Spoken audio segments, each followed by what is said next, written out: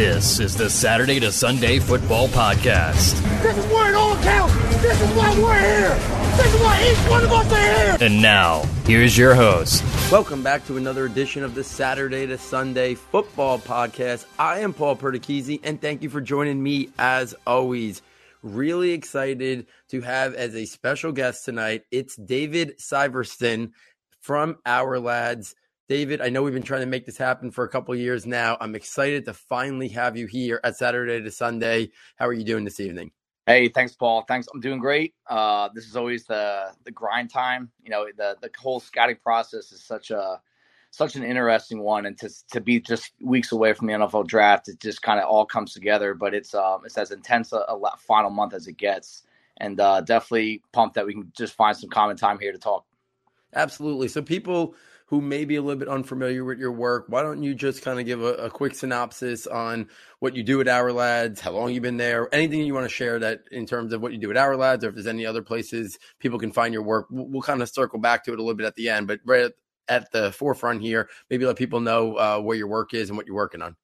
Yeah, I mean, I work for Our Lads Scouting Services, LLC. They're actually the oldest draft guide in the business. I think everywhere you turn, every corner you turn, everyone's got a new draft guide coming out, and it's kind of cool to be with the original guys. I think anyone in this business, they were either are a current subscriber or a past subscriber of Our Lads. And, long story short, I started working for them in 2012 as a depth chart manager. That's about as glorious as it sounds. And I basically just kind of worked for free for a long time, and basically just was in charge of the ACC, just putting in every single college football player to come into every single program, height, weight, hometown, and update the players every single year. And that was just a lot of grunt work that I did for a lot of years. And then I started sending in some reports based on the guys that I was in charge of watching. And the role just grew year by year to the point where basically they're a lead guy now, and their draft guy that comes out mid-April every year. I write about, I would say, about 70% of the guide. We have a couple other guys that do a couple different specific positions or regions. And, there's a lot of jobs that have come from that, from working for Our Lads, including USA Today, formerly Athlon Sports. We were in charge of picking the Shrine Game rosters for a couple of years. That was a huge, awesome experience. And, we got some things in the works for the future that I can't really talk about yet, but it's been an awesome ride. Gets better every year, and the passion still burns pretty high. Absolutely, guys. You really got to make sure you're following David on Twitter and checking out all his stuff over there. I know I've been reading David's stuff for quite some time, so excellent job that he does with these prospects. And that's where we're going to transition this to. Over the last couple of weeks, I've had on guests talking the quarterbacks and the wide receivers.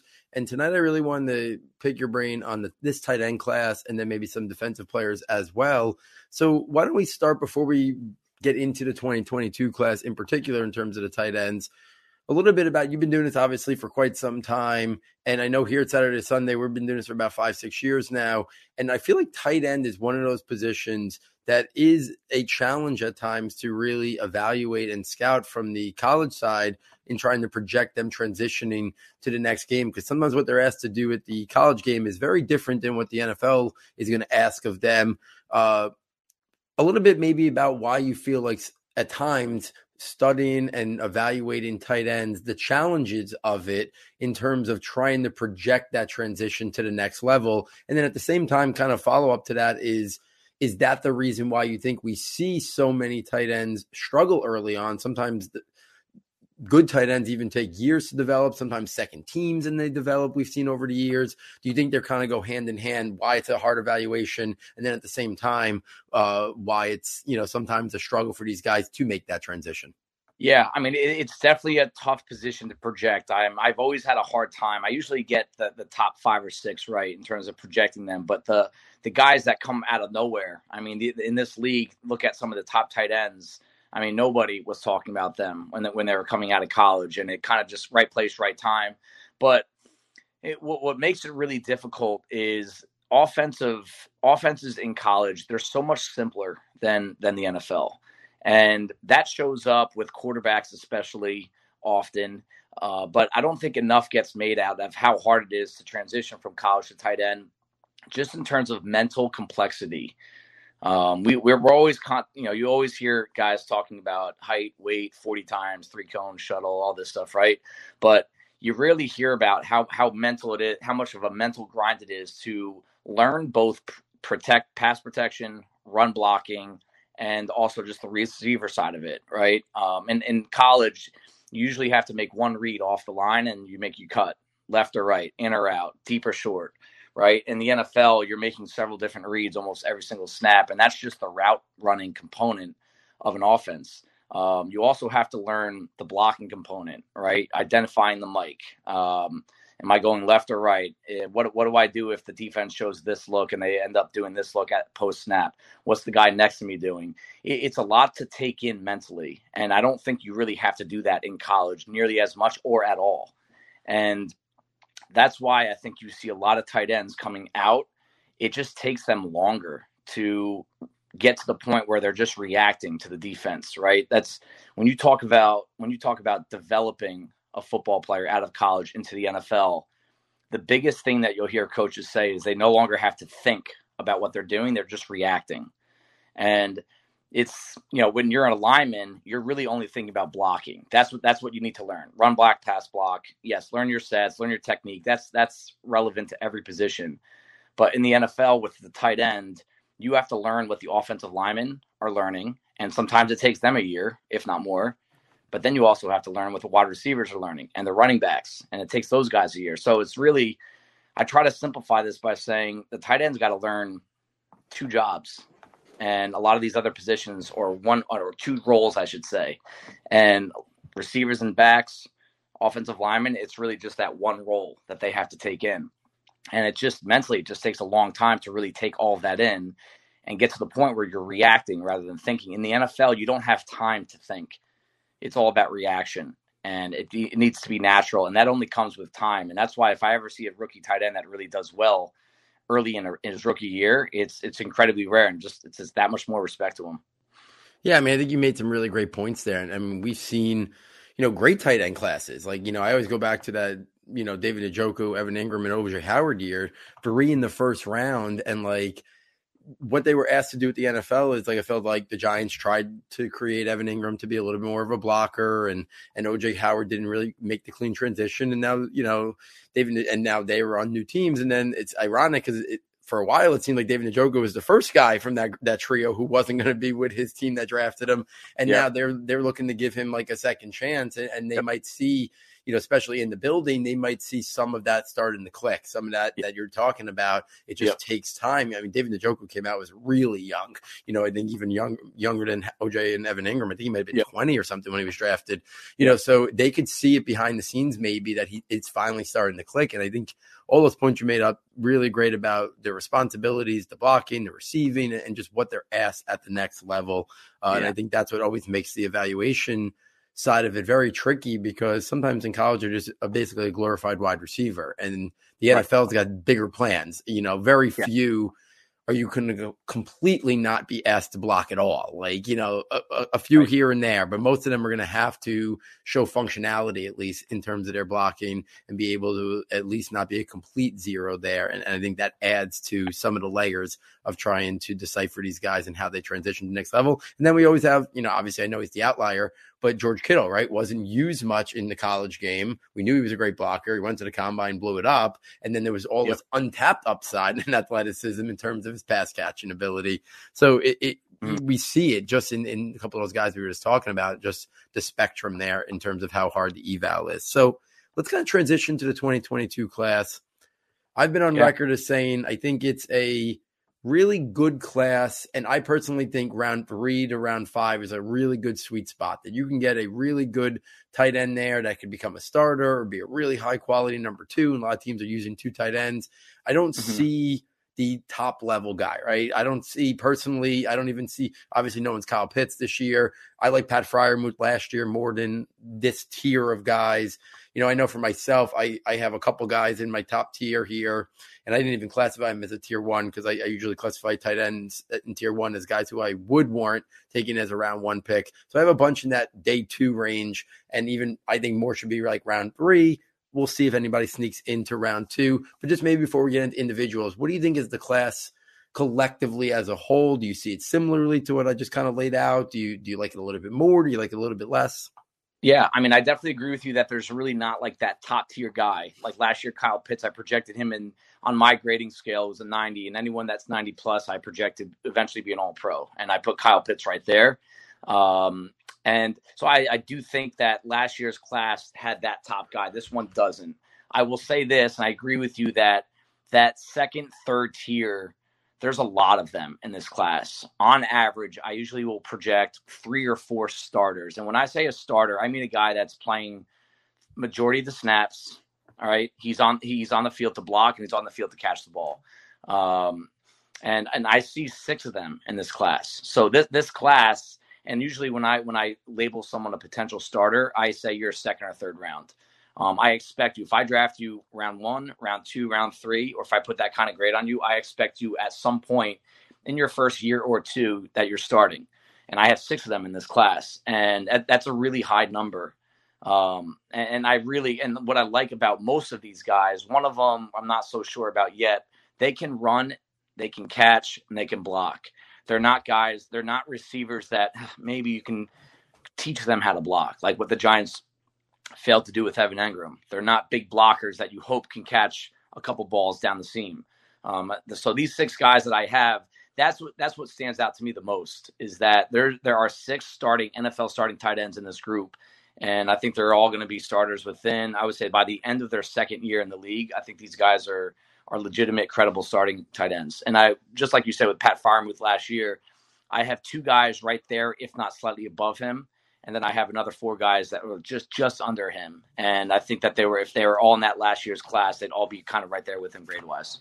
So why don't we start right there? You said 2 guys were either slightly right around where you had Freiermuth rated or slightly higher. It sounds like the consensus out there is Trey McBride is tight end 1. Do you have that same take? And if so, who's the other guy that's right there with him? Yeah, I have Trey McBride. I think the kid's a stud. I think he's a competitor. He has an unbelievably close profile to Kittle coming out of Iowa. When you're looking at his height, his weight, his speed, even some of his times with some of his workout numbers. I mean, Kittle was a top 3% with 3-cone shuttle. And again, I don't get too much into that, but when I try to draw comparisons, when I try to find a player that I see that I really do like, I try to find someone in the league that he projects to or compares to physically.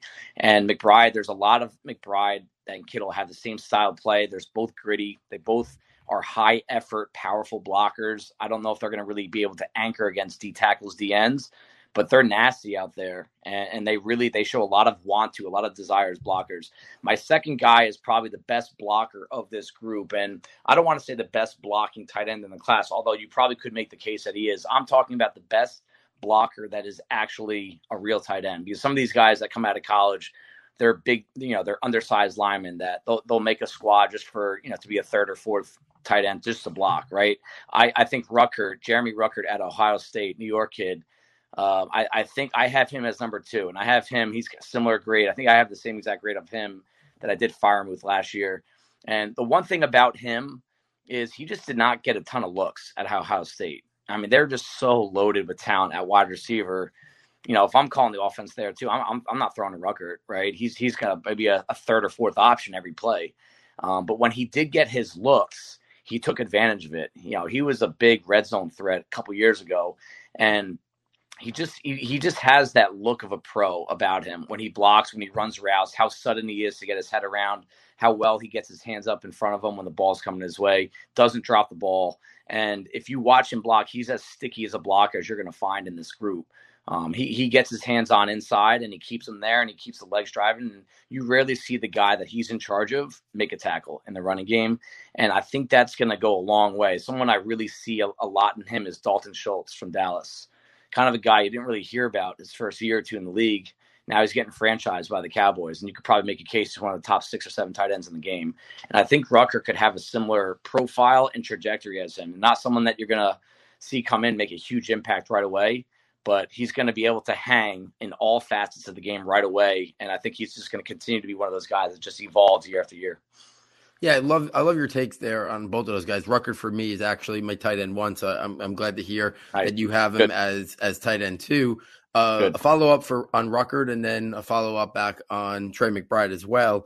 How hard do you think it is? The interesting thing about Ruckert is he came to Ohio State as a athletic, thought of as pass catching tight end, and like you said, when you have Chris Olave and Terry McLaurin and and Garrett Wilson, and this year the Smith-Njigba kid, unbelievable. The odds of it getting to him, and a great scheme, like let's not be honest, like Ohio State scheming guys open left and right, with great play calls, that he just didn't get opportunities. Like it's interesting to know, like. And we know NFL teams are looking at not statistics, and college statistics can be very misleading.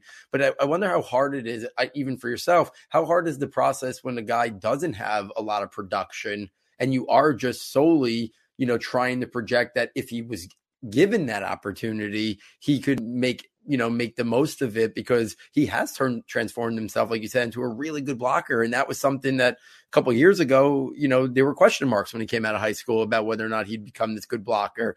And, I think that's an interesting thing with him. And then on the Trey McBride thing, any concerns from your side about, like, anytime I watched Trey McBride, I felt like he was unbelievable at the catch point. He knew how to use his body and his physicality and his strength to create that space just enough to catch the ball.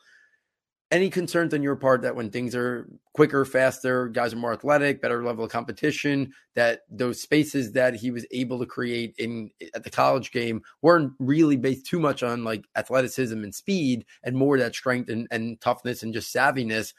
Any thoughts that maybe that might not be there when guys are just better athletically and the scheme's better and the level of competition is better? Yeah. So I'll touch on Ruckert first. Yeah, I mean, he had 71 targets over his 3 years. Okay, just to kind of, I don't know if everyone's really going to understand how low of a number that is. Trey McBride had 122 targets in 2021 alone. All right, Ruckert saw 71 over his career, over the past 3 years. So this is the part of the draft where you can't really be scientific. And I think too many people are trying to make scouting scientific. There's an art to it, and there's a lot of projecting. And, if not to take any clout away from good scouts, quality scouting, you're guessing. It's an educated guess. And with Ruckert, you are projecting / guessing that he can get the job done as a receiver when he's called upon. Now, you're not drafting him to be Travis Kelce or Darren Waller. He's never going to be a feature guy in an offense, and I think that's okay from the position, as long as he can hold his own as a blocker. And like I said, I think Ruckert's the best. Out of these top 6 guys, I think he's the best blocker of the bunch. So I think you just feel safe with him because he does everything right. You don't see a lot of mistakes on tape with Ruckert, and I think that's something that when you are in a situation like this where you just don't see a lot of looks that go his way, you need to kind of say, all right, where are the mistakes on tape with him? Is he running poor routes? Is he dropping balls? Is he missing blocks? And the answer is no to all of those. And I think that's what makes you feel safe about him. And this is where, from our perspective, from our seats, we don't really get as much access to it. I get some, but not nearly enough to really evaluate him as a person, right? That's such an enormous component of scouting that people doing it from their home, all more power to them. The tape is always the top resource when you're scouting, but these interviews and these visits and the access that you have to the support staff and the coaches, that's where you could really answer some of these gray areas that you're discussing. And that's why, like, even from my perspective, even though I have some access, again, like I said, not nearly enough, there's only so much credibility in our opinions when it comes down to that, and that's where you have to admit that it's an educated guess. And so that's kind of my answer on Ruckert. I really didn't see him make a lot of mistakes at Ohio State. Is he a great athlete? No. That's probably the one drawback on him. Now on to McBride. I can see the point where he played against a lower level of competition, right? Or he wasn't really, but I will say this, he got schemed against. I mean, he saw double teams, he saw bracket coverage left and right, probably more than any of these guys. That's why he didn't really have a lot of red zone success. If you watch red zone offense from Colorado State, I mean, 2 guys were on him all the time. So he scored 1 touchdown. And everyone's like, what's up with that? Watch the tape. He had 2 guys on him all the time. Like, you wouldn't throw him the ball either. Am I concerned that he's going to have an issue getting open in the NFL? I'm always concerned about that with rookie tight ends. It's hard to separate from safeties and linebackers, but he has the athletic ability to get open. I think where he does struggle right now, and I think it's one of my biggest negatives on him on his report, his routes are sloppy. They're very rounded. And I think he got away with it. He just had a lot of space to work with in college. But like you said, he is as good as it gets at the catch point. He's got huge hands. They're strong as anything. He's one of those guys that it's like I use the term swallow. Like his hands swallow the ball. There's very minimal wiggle to the ball after they come in contact with his hands. And that's something I always look for. You don't see him double catching the ball a lot. His drop rate was, if I remember correctly, it was about 3% in college. It's a very good number. So I am concerned that he's going to struggle to get open against man coverage, especially when he's matched up against the safety. But I think that once he fixes the skill set of being a route runner, it's like we talked about, that's going to take a long time, right? Because he can't come into the league and just work on that. If anything, the coaches will probably want him to work on his blocking first, right? That's usually the way they work. Hey, you got to get good in the trenches, and then we'll throw you out into the passing route tree. So that I do think that's going to take a little bit of time with him. But how good he is at the catch point, how minimal he drops the ball, and I'll tell you what, the dude's a dog after the catch. I mean, he will toss guys aside. Defensive backs in this league right now are notorious for being poor tacklers. There are some guys that can really take advantage of it, and McBride's going to be one of those guys. He's going to remind you of Jeremy Shockey. You know, if you can remember back to the day where once he got the ball, that's when the party started. You know, you were just looking forward to what he could do after the catch. And I think that's something that doesn't get talked enough about when it comes to McBride. The guy's going to make things happen after the catch. I know it sounds like you would be comfortable taking him in round 2. Do you think an NFL team pulls the trigger on round 2, or do you think he could sneak into like the very early part of round 3? I think he's going round 2. And I think it's going to be a coin flip if he's tight end 1 or not. And I think it's going to be McBride, or there's probably a couple other, like if you had to take a poll of 32 decision makers in NFL, I would say half of them are going to have McBride at the top. And just because of that fact alone, I think he's going to go round 2. I would not be surprised if he went towards the end of round 1 to one of these teams that needs another tight end. You know, he doesn't hit all the triangle numbers. You know, he's a little on the short side. The length is kind of average to below average. So I think sometimes these prototypes that really usually go in round 1, he falls a little short there. So I do think the round 2 is going to be the sweet spot for him. If the Giants want him, it might seem rich to some, but he's going to have to go with that second round pick. I don't think he's going to be there round 3. Yeah, and you mentioned, let's transition, because you mentioned 4 other guys you had starting caliber grades on, and I'm interested to hear who they are, because I see 5 names, so I'm wondering who's the one that's probably left out from the 5 that I'm thinking of. So why don't you share who those 4 are, and then after we're done talking about them, I'm going to bring up the one that kind of got left out and take your take on him as well. Okay, cool. So I have Dulcich from UCLA, Greg Dulcich. I remember watching him LSU tape last year, early in the year, and I watched him just that one time and said that dude's going to be a day 2 pick, and I think that's exactly where he's going to end up. I mean, he averaged 18.2 yards per catch, and it's incredibly uncommon for a tight end in today's age to be up there. And I think what makes him stand out, his athletic ability, the aesthetics of his movement and his catching motion. He's also has huge hands. He's going to be a problem. All right. Blocking wise, I think he's going to get tossed around early in his career. But I think he'll be better than someone like an Evan Engram, right? Look, I think he can hold his own. He's got a little bit more size to him, a little bit more mass. He does need to get a little bit bigger. But aesthetically, I think he's probably the best mover in this group when it just comes to long stride speed up the seam, the ability to stop on a dime and turn around, that kind of stuff, all right? The next one, I have Jelani Woods. Absolute dominant pro day workout. Combine workout. I keep seeing Mercedes Lewis when I watch him. Just enormous, 6'7", every bit of 6'7", 253. I think he ran in the 4.6s. And when you watch him, like this is one of those guys you see him work out. I'm like, all right, maybe I didn't give him a close enough look on tape. He can get open, and if you get the ball anywhere near him, his wingspan and his reach is just so high. Like it really does. It adds a lot of space for a quarterback to throw to. Again, like McBride, he's very physical at the catch point. And when you watch him run in space, you get excited. Kind of like there's always a guy that I've liked from the Colts, Mo Alley-Cox. All right, I've always felt like he's been a little bit of an underachiever, but that profile of just being that long stride speed, huge hands, tough guy for defensive backs to reach around. The next one, I have Cade Otton from Washington. Classic wide tight end build, 6'5", 247. I actually think this guy is the most physical ball carrier out of all these guys. Again, someone that really didn't get a lot of looks. I had high hopes for him coming into 2021, but he fought an ankle injury, I believe. He fought a COVID issue. And the team was terrible. It's the worst Washington team I've seen ever since I started scouting. And I think he's going to come into the league and surprise some people the way Foster Moreau has done in Vegas. Just a physical kid, a lot of desire behind his play style.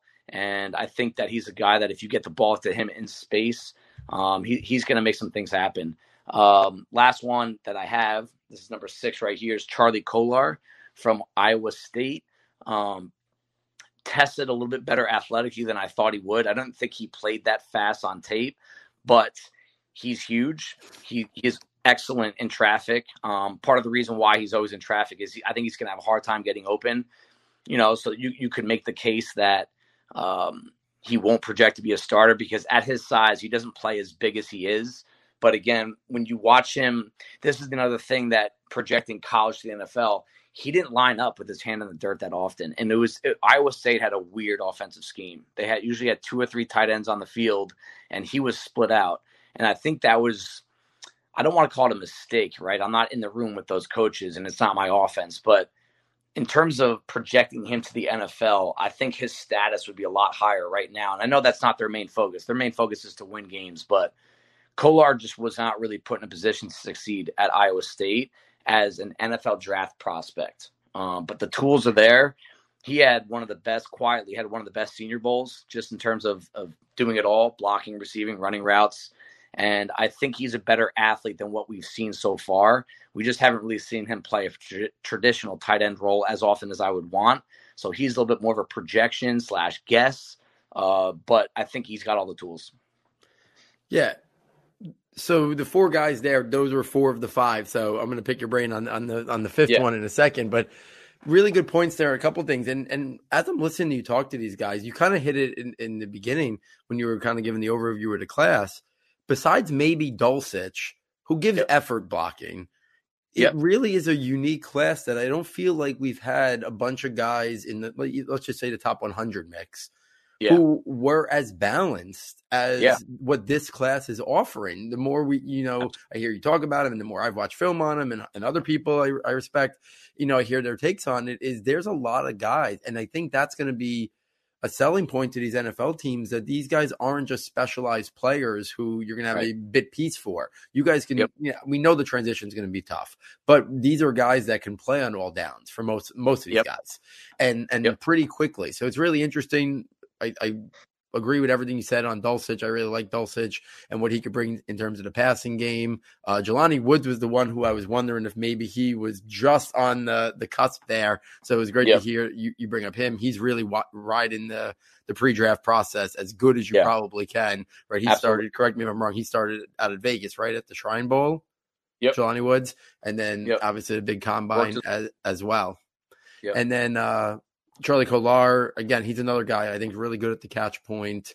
But you made some really good points there about just how Iowa State used him, and that could maybe be hindering, what some teams think of him. But I think he's going to be a really good, solid, functional starting tight end at the next level. Yep. The one guy you didn't bring up that I thought might have been in that mix there, so maybe he's next on your list. And if so, why isn't he with those other guys? Is Isaiah Likely, for another smaller school prospect? Is there some concerns about his game? Is he right there next on that list? What for him has you a little bit less excited than maybe the guys you just talked about?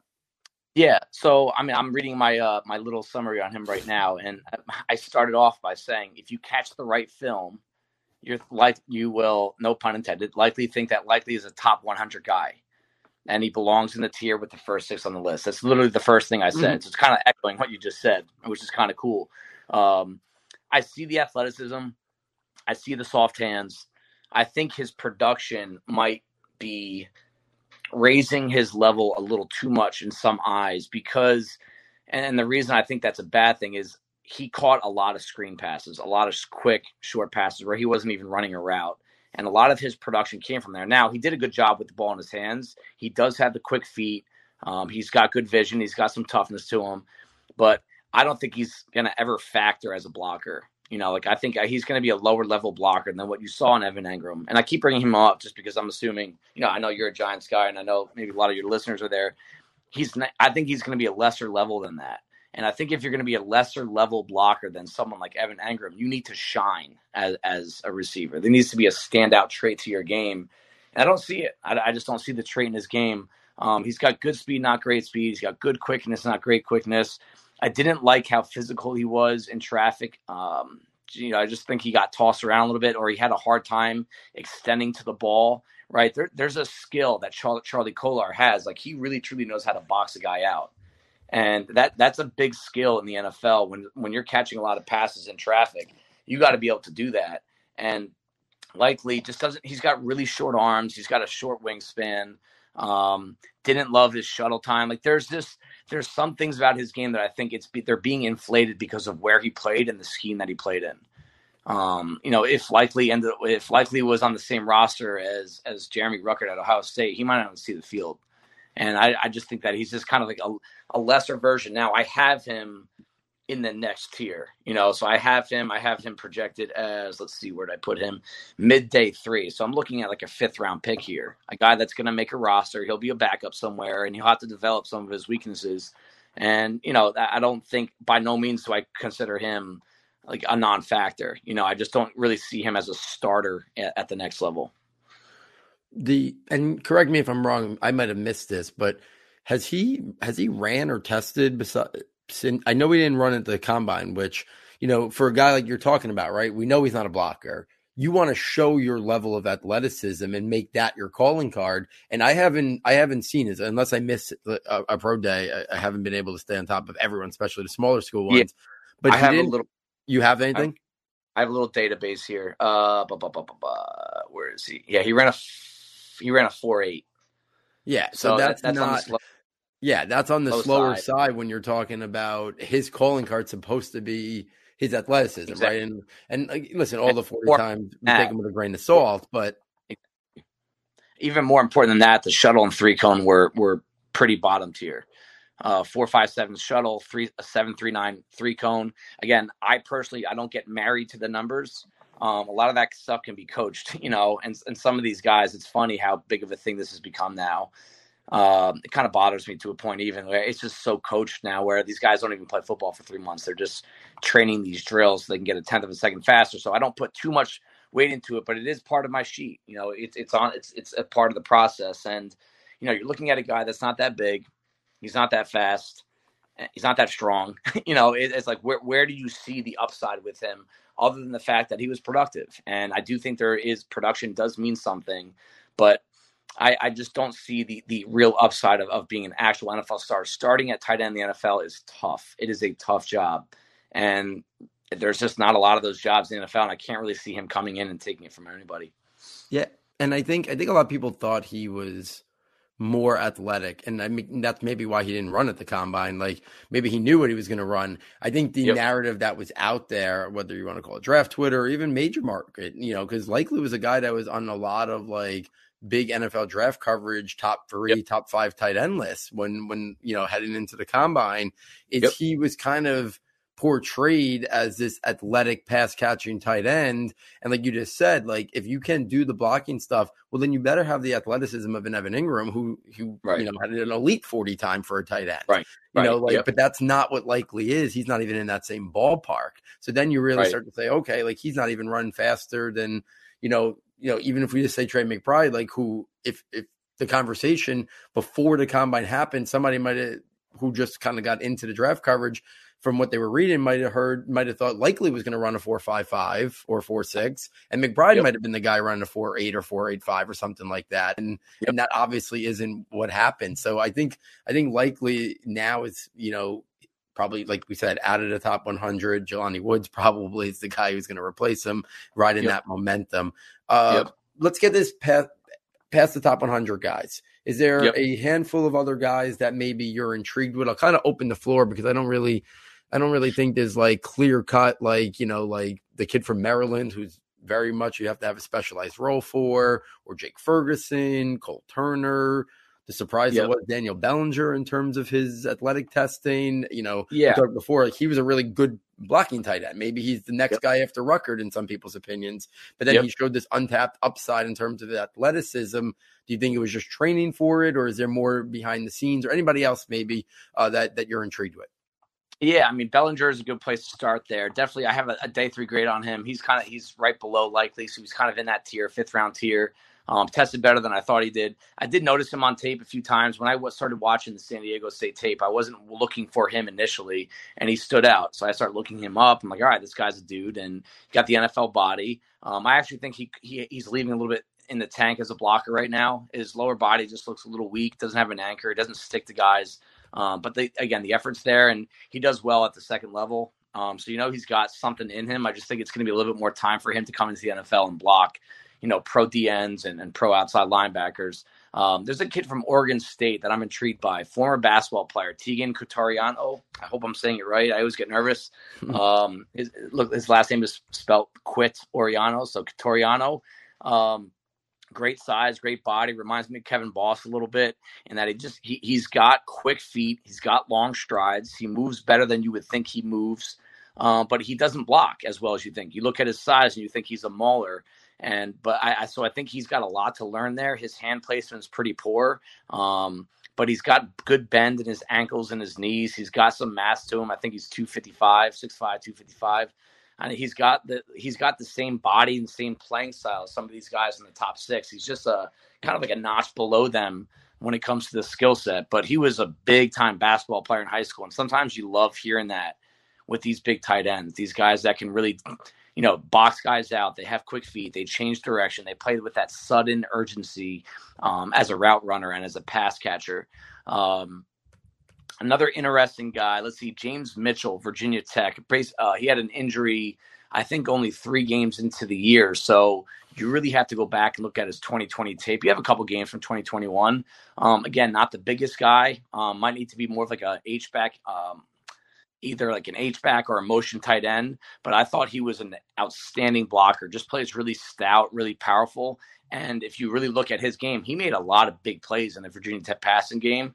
Made some ridiculous catches, one-handed catches up the seam, and he does this on a pretty often basis. And you're saying, all right, this is not just a fluke play here and there. So I like his balance of his game.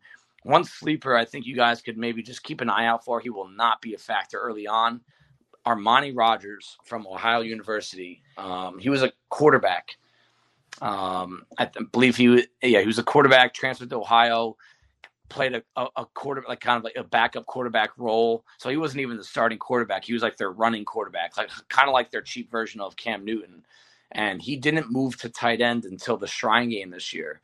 And so he had never played that position before. And he come down and he was opening eyes as a route runner, as a pass catcher. And you could clearly say he had no idea what he was doing. I think he only weighed in at around 228 pounds, so he's going to be a guy that needs to get in the weight room for at least a year or two. He's a guy like you draft and stash him, right? You just stash him on the practice squad for a year, try to get as much meat on his bones, get him to learn the skill set of blocking and receiving. But he's a really good athlete, long strider that can probably play to a 4.6 type speed. And again, what's really drawn me to him is that he went to the Shrine, the practices, and he has some of the best tape from those practices as a route runner. And to say that he's never done it before, you have to think that the margin for improvement from here is a lot bigger than most of these guys that you would get on day 3 at the tight end position. Yeah, some really good names there. Some under the radar guys there for sure. One last tight end I want to bring up, and then we'll transition to some defensive guys. Is a lot of people might be listening to you and be surprised that a guy who was well recognized in the summer and clearly is failing the pre-draft process is Jalen Wydermyer, who now might be lucky to be drafted. Just some thoughts on him for maybe people who had heard about him a lot and then are wondering why he's no longer basically in the picture. Yeah, no question. When I make my preseason stack, I start making my preseason stacks July, August. They're really not that important. It's just kind of give me a feel for who I'm going to be looking for initially. But again, there's guys I had top 5 at different positions that, I have undrafted grades on right now because I don't really do a ton of scouting heading into the season. I do what I can, but I'm kind of only a one-man role. And Wydermyer is a guy that was top 3 in this tight end group entering the season. And the reason was his size, what he looked like on tape, and the amount of production he had. I mean, they ran a route at Texas A&M when he was in the red zone, when they were in the red zone, and he wasn't beatable. And he was just so dominant and reaching over guys, getting open, swallowing the ball on contact. So he kind of came into that year like, all right, let's see what he's got. Let's really take a closer look at his game. And the first thing I saw in September was just really poor effort as a blocker. Seemed very disinterested and even just putting his hands on guys. I saw him throwing up his hands in after running a route for not getting the ball, which I hate to see. And then I see him just kind of like lollygagging through his routes. And if you're not going to be a quick, sudden mover like a receiver, you have to be really precise with your footwork and how quickly you get your head around as a route runner. He didn't do any of that. And then you start throwing in the fact that he was dropping balls left and right. So I went into the pre-draft process basically just on his tape alone saying 5th round, best case scenario. I was like, maybe if he starts tearing up the combine, maybe you bump him up a little bit. He went in the complete opposite direction. He ran a 5+ 40. The jumps were bottom 5%. All these numbers are enough for some teams to cross him off their draft board altogether. You have to think there's some sort of motivation issue. I don't like telling others that someone has a motivation issue unless I have hard facts on it. I don't have any hard facts on him, but looking at his body language, looking at his body at the combine, looking at his body at the pro day, it's pretty clear to me that the guy just doesn't work. He's got a lot of like just loose meat on his bones. And, when you combine that with the poor tape and then you combine that with the deepness of this tight end group, why would you take a chance on him unless it's round 7? So, I mean, the time, just to put it in perspective, he was a 5+ on his 40. I'm pretty sure I'm right on this. In the past 20 years, there's been 2 tight ends drafted with a 5+ 40, and they were drafted to block, and they were both 7th round picks. So I think all the cards are going to be going against him. If someone really wants to look at tape from 2 years ago and draft him based on that, again, that's where the background information comes in as a scout, and you really have to be sure that, why waste a pick on him? That's my question. So he was probably one of the more interesting pre-draft process falls that we've seen in the class. Yeah, and you make the case right there. Like the 40 times aren't the be end end all. The testing isn't the be end end all. Here at Saturday Sunday, we're all about the film and the traits too. But there are things like you see that, like, you go back a couple of years ago, right? There were a lot of people on draft Twitter who were high on Elijah Holyfield coming out of Georgia. And then you run the 4.78, and I know 40 times for running backs aren't the be end end all. But when you look around the league and nobody's in the league really producing with that time, it does say something, right? And and not to the level of that, and he improved it, but there's going to be some questions about Kyren Williams and how NFL teams are comfortable drafting him based on his size. He's not a big guy, he's a small guy, and and they're not going to be happy with that number. So, that's a whole nother, rabbit hole we can go down about that and stuff. But let's transition to the defensive side, because we don't get a chance too often here at Saturday Sunday to talk to defensive guys. So I have you here. Let's start right at the top with I think the edge rushers is maybe the premier positional group from the defensive side. I've been studying guys, and I think there's going to be really impactful players round 2, round 3 at the edge position. And some might even, slip through the cracks and make it to the early part of day 3. But why don't we start right at the top and maybe some quick hitting thoughts on, obviously Aiden Hutchinson, Kayvon Thibodeaux, Travon Walker, and what you think about him. Again, he's all projection when we're talking edge rusher, and then Jermaine Johnson. I think those are the 4 that are kind of in the mix, probably to go in the top 10-ish area. Do you kind of agree with that? And if so, maybe just talk us through a couple of those guys. Yeah, those are the 4 guys. I have Karlaftis as another first-round grade, but I agree. Projecting him to probably be more top 25 than top 10. The other 4 that you named, Walker, Hutchinson, Thibodeaux, and Johnson, those are the guys that you project to be in the top 10. If one of them might slip through the cracks. But I have Walker number 1, to be honest with you. And it's not just the measurements, the workouts. I'm huge on a defense. The way a defense stops offense in today's NFL is you have to keep the offense guessing. You have to have no idea what all 11 guys are doing. And when I watch Walker play, this dude, you can line him up anywhere.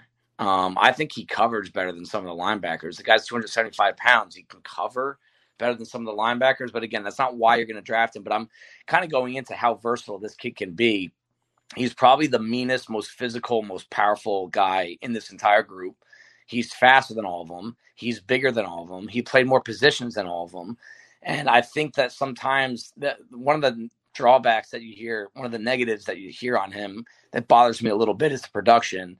And I think you need to look a little deeper when it comes to production. You can't only look at sacks, tackles for loss, and tackles. And you got to look at how often they were rushing, how often they were absorbing double teams, how often they were putting pressure on the quarterback, how many times they hit the quarterback. When you look at those numbers, Walker's up there with those guys.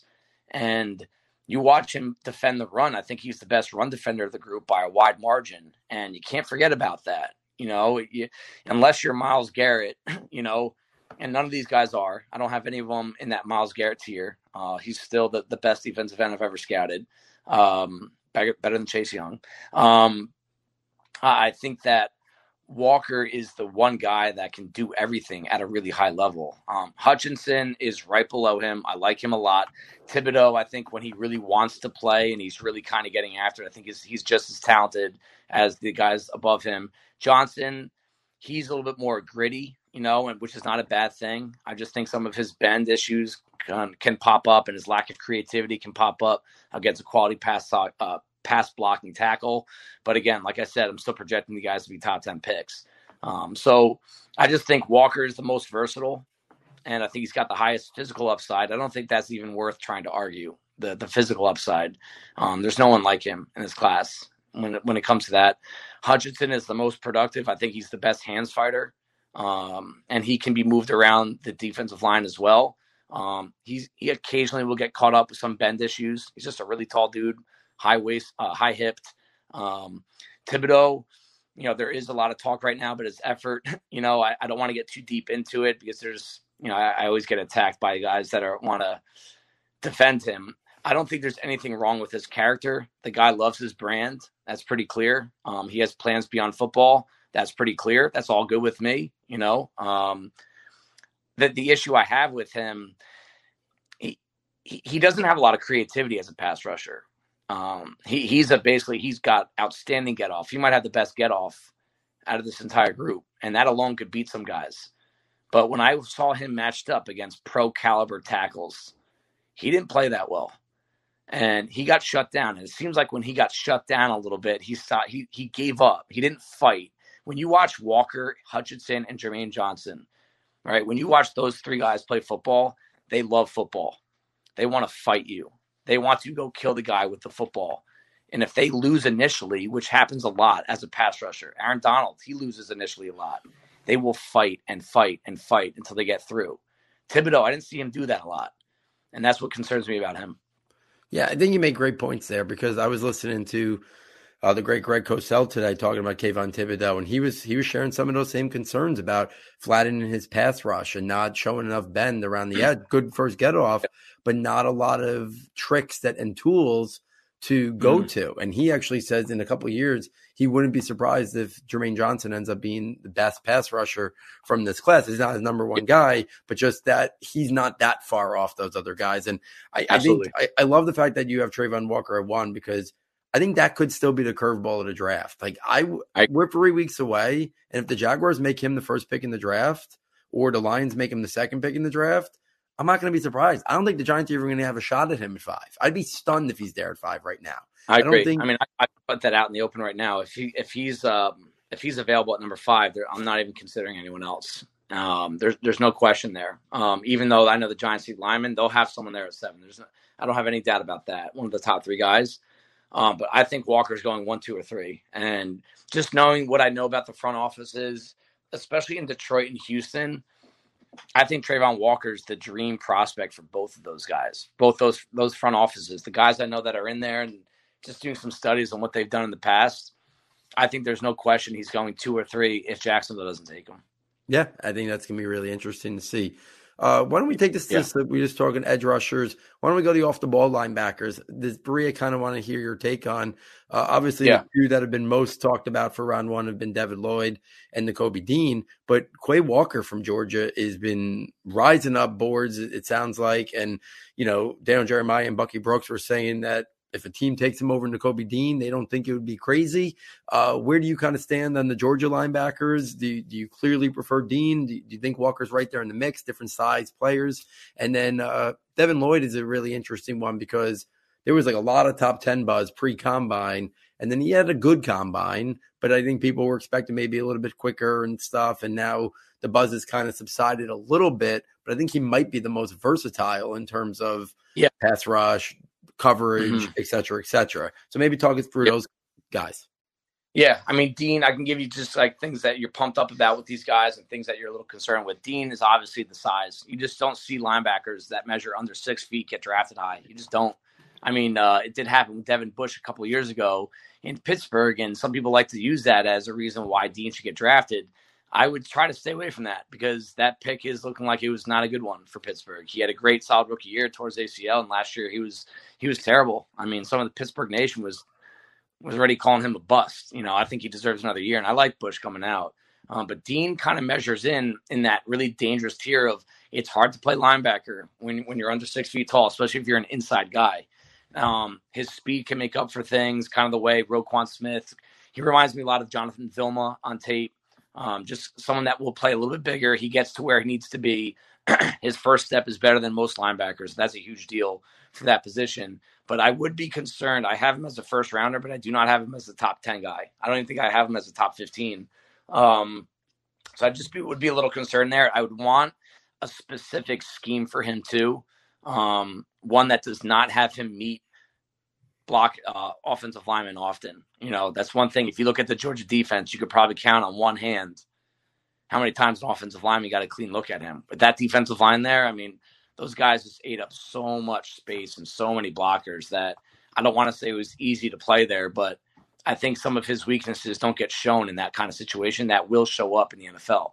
Devin Lloyd, I have him kind of similar grade as Dean. I do have him a notch below. What makes, everyone will point to his production, right? Watch the tape. They blitzed him more often than not. And that's why you see a lot of that production behind the line of scrimmage. Now you can make a case that makes him more versatile. Sure. You could also say that inflated his stats, right? We talked about Isaiah Likely and his production. And we said, well, a lot of the production was manufactured for him. I think the same way about Lloyd. Now the guy's still a first round prospect. He's got enough size. He's got enough speed. He's very smart in coverage. He's a guy that will never have to come off the field. Good kid, smart kid, leader of the group type. But I do think there's some stuff going on with his lower body that bothers me, just in terms of how much power he can generate from down there. And I would be nervous about him with blockers as well. Quay Walker, I think he's the alpha of the group. And when I say the group, I'm not talking about the Georgia defense. I'm talking about the linebacker group in this class. He is the guy that you do not want to meet in an alley. Or if you're going to get into a fight, he's the one you want in your corner. And I know there's a lot more to playing linebacker than that, but I think that inside linebacker position, Ray Lewis type, when you have a guy that can truly intimidate other grown men, that's what Walker is. Now, he's not as vocal. The Georgia coaches often talked about him as the silent assassin, where he doesn't talk much. He just punches you in the mouth. And I think that's who Walker is. When you look at tools, size, speed, length, the ability to move in and out of breaks, Walker's the best one. And I think that if you ask me right now, if all three of these guys reach their true upside, their physical upside, Walker's the best one. Now, I don't have him graded above the other two just because of where he is. He doesn't see things that early. That's one thing that concerns me about Walker, but that can be developed, and that also can be hidden in the NFL in the right scheme. And I think he's a scary good pass rusher too. I don't think he got enough publicity and didn't get enough looks as a pass rusher at Georgia. Would he be a guy that you'd be intrigued with for the Giants top of the second? 100%, yeah. Because he's a guy that there hasn't been a lot of linebacker Giants talk connection, but he'd be a guy that, let's be honest, Blake Martinez has got one more year here. Tay Crowder's probably a backup. Giants don't have much there. And when Martindale likes to blitz, you're just talking about his blitzing skills. I'd be very intrigued with Quay Walker, top of the second, as a Giants fan. Yeah, and I'll tell you what, there's another guy, Leo Chanel from Wisconsin, who he's kind of a bit of a unicorn physically, just how big he is, how fast he is. But Walker, he's a little bit more nimble. He's quicker, and I think his upside is a little bit more. But Giants are going linebacker in this draft. I think with one of their first 5 picks. Because like you said, I think the Giants draft is going to be very much about this time next year. And you have to assume Martinez will probably be out. And Tay Crowder? I mean, he got his shot and, made a lot of tackles, but he also made a lot of mistakes. And I think he'll get another shot this year. But I think you have to go into this season assuming that the linebackers that are on the field right now are not going to be the ones that are on the field next year. So if you can get a Quay Walker, I have him graded as a first-round pick. If you get him in second round, there are very few guys that I project to be available at that point that I would take above Quay Walker. Very few. Yeah, I'm right there with you. He'd be very intriguing. Before we round out with the secondary guys, real quick, in terms of the defensive tackle guys, the 2 Georgia guys, Jordan Davis and Devontae Wyatt, obviously 2 of the guys who put on the clinic at the combine, especially Jordan Davis. Yeah. Do you think they warrant going round 1 with the questions on what they could do? How much pressure can they create? Like, is it worth it? What's your take kind of like on those 2 guys? Because they're kind of like the definition of like the modern day NFL, right? Is a defensive tackle, worth it if he doesn't generate a lot of pressure, but he's a really good run blocker and maybe he's got some untapped upside. Maybe that's Jordan Davis. Maybe that's Devontae Wyatt and they just weren't asked to do it too often at Georgia. Yep. These 2 guys are the 2 guys that seem to be on most people's top boards in terms of the defensive tackle. Are they your 2 the top defensive tackles? And then maybe talk about them a little bit. They are. Davis and Wyatt are 1 and 2. Same grades too. So you can say 1A, 1B for either one of them, whatever. I think only, especially when it comes to Davis, only a specific team should be going for him. And it's a team that's already has a really good defense and or a very good pass rush, but they need a guy in there that can do what he did at Georgia, eat up blockers, keep the linebackers running free.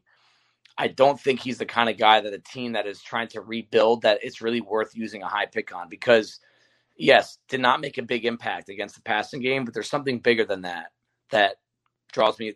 He never played half the snaps at Georgia. He actually played close to 40% of the snaps over the past 2 years. Okay, so let's look at the all-pro defensive tackles from last year. I just made a tweet about this, okay? Last year, Aaron Donald, 90% of the snaps. Cam Hayward, 82%. Jeffrey Simmons, 85%. Chris Jones, 68%. He was the lowest one. Now, do you need to only use that as a gauge for whether or not Jordan Davis plays enough? No, but Jordan Davis wasn't even within a mile of those guys when it comes to how often he's on the field.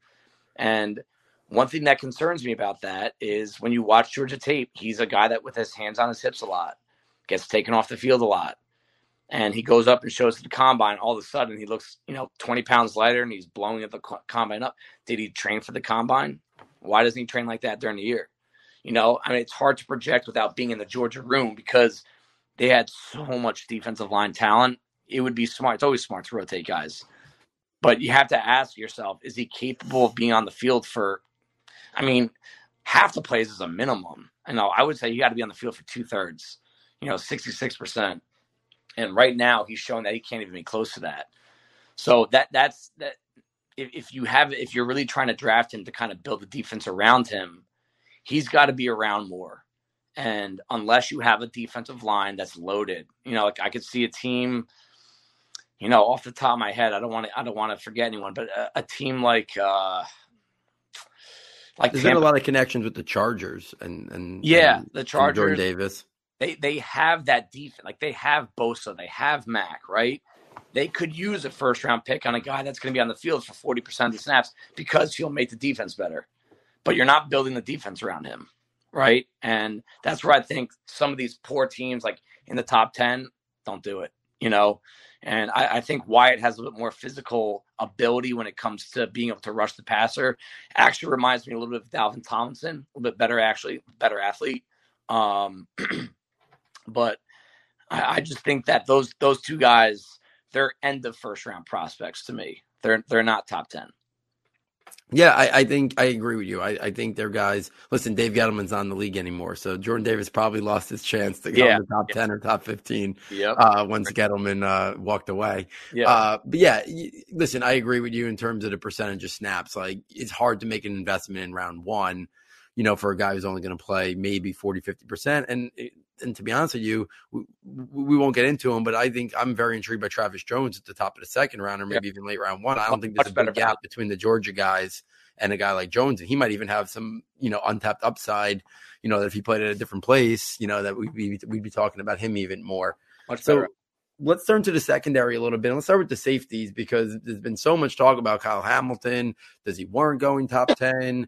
The 40 time, seemed to disappoint a lot of people. And then the pro day he ran again, and it was even worse. Thoughts on Kyle Hamilton? And then do you have graded any other safeties to go in round one? Or is it a bunch of guys then in a close group, maybe at the top of the second? It sounds like Dax Hill is getting a lot of momentum as a guy who could really play the deep and also be a nickel guy if you need him to. And versatility could really be pushing him up boards. Thoughts on Hamilton and any other guys maybe that you have a round one grade on, or are they all more than round two? Yeah, I mean, Kyle Hamilton's definitely a first rounder heading into the year. Our lads, the guys that I work with, we all voted him consensus number one player in the prospective draft for 2022. Here we are months later. I don't have him up there. I have him as a first rounder. I think I'll probably have him around between 10 and 14 overall. The thing that excites me and scares me about Hamilton is actually the same thing. All right.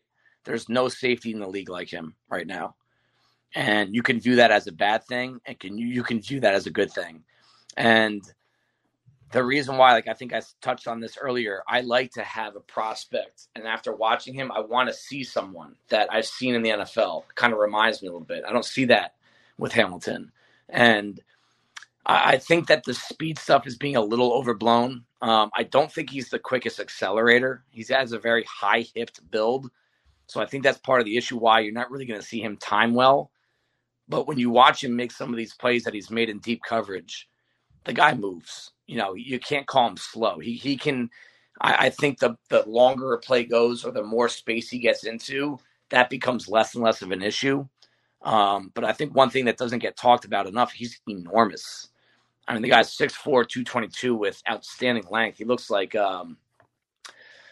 oh man, I forget what that movie is called with the crazy jumping, leaping ability or whatever. I don't want to go into that, but he just has a very unique body and build, and he produced. And what I like about him, in every NFL defense, you can see they're trying to shift at least one defensive player towards this, is they need a guy that can cover the athletic tight end, right? Like if you have someone that can really man up a Travis Kelce, a Darren Waller, George Kittle, like that can do wonders for Mark Andrews. That can do wonders for your defense. And that's who I think Hamilton can be.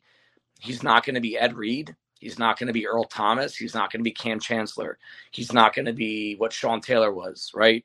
I think you're going to have to create a role for him. And that's why I think if the wrong defense gets their hands on him, he'll earn that bust label. But if the right defense gets their hands on him and create a role for him and hide some of his issues with movement, I think he could be a stud, someone that you could build the defense around. I really do.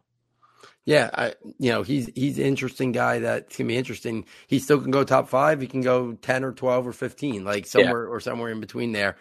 Any other guys round one grades, or are they more day two? Dax Hill, I have him end of round one. Don't love the size, but you're not drafting him to play a traditional safety role. I think he could play corner in the NFL. He's that kind of athlete. He's the best opposite of Hamilton. He's the best short area mover in the draft. The amount of time it takes him from get to 0 to 60 is a blink. It's 2 steps. And he's got great anticipation. I always look for good anticipation in safeties. And I think he's one of those guys. Defenses are in nickel and dime all the time now, right? And it'd be nice to have a safety that can go play both roles. He can play the deep third. He can play the deep half. He can be the center fielder. But he also can go man a receiver up if he needs to. And that gives defense a lot of options. So I have him as an end of first round grade. And then I have a group of round 2, round 3 guys. You have Brisker from Penn State, great athlete, great speed. Lewis Cine from Georgia, probably the most physical of the group. Petre from Baylor, don't love the size, but he's so versatile, tough as nails, flies to the football. Brian Cook from Cincinnati, and Nick Cross, guys just with like nice traditional safety bodies that play the physical game really well. And then, that would be it for really like the day 2 guys. But yeah, great names there. Really intrigued by a couple of those guys, Cine and Petrie, the versatility that they bring. Yeah. I think teams are going to really target that on day 2. Final question of the night, Sauce or Stingley, who do you prefer? And then maybe just share with us a few of the other names, you don't have to get into them, that you think are warranted of going round 1. I'm sure McDuffie's probably on that list, or maybe some other guys. Yeah, I mean, I'm sticking with Stingley, number 1. Had a solid, not great pro day. Didn't really care. I just wanted to see that he was healthy. I just think that the ball skills that he brings to the table, the natural ease that he has at playing all levels of the route tree, it's not something that you see very often. I am concerned about the foot. I'll be the first to put it out there. And he's simply a guy I would take a chance on, knowing that a lower body injury to a corner could be bad news. You just don't have a lot of margin for error at that position. Gardner, number 2. Tools are just ridiculous. The level of length and speed that he has. He's a really productive career. I have Elam from Florida at number 3, Andrew Booth from Clemson, number 4, and McDuffie, number 5. Really solid group of 5 corners that are all first round grades. McDuffie, I'm kind of first, second hybrid right there just because of the size, but I mean, he plays as tough as any of these guys, so I think it's not that big of an issue, and the NFL needs more quality nickels / slot defenders, and I think that's where McDuffie is going to shine. Yeah, great names there.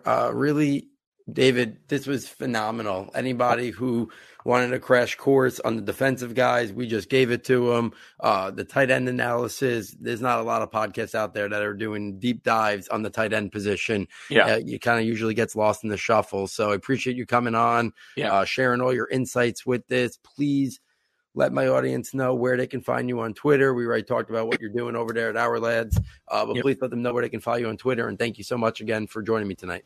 My pleasure, man. Sorry, my voice is starting to go. I just started fighting a cold today. Hopefully it's not coming across too bad.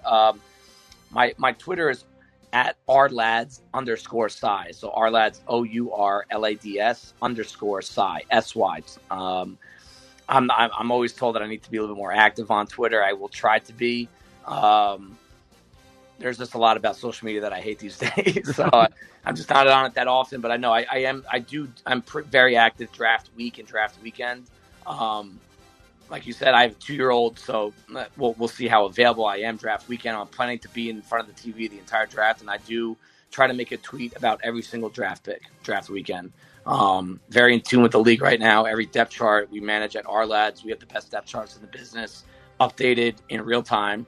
And so we really do have a good feel for what each team is doing in the draft. And that's one of the more unique things about us, is that we can really give you instant analysis without having to do any of our own research. We already have it.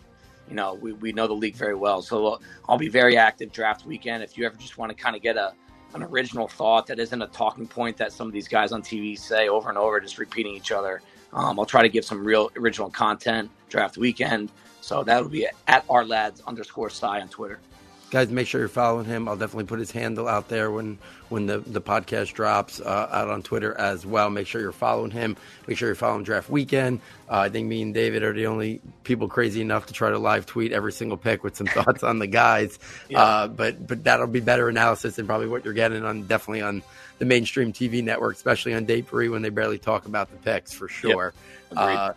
So, guys, make sure you're following David. Make sure you're following all his work. And checking out everything that he is doing. So, on behalf of David, on behalf of our sound tech engineer, David Nicano, and myself, thank you for joining us, and I look forward next time taking you from Saturday to Sunday.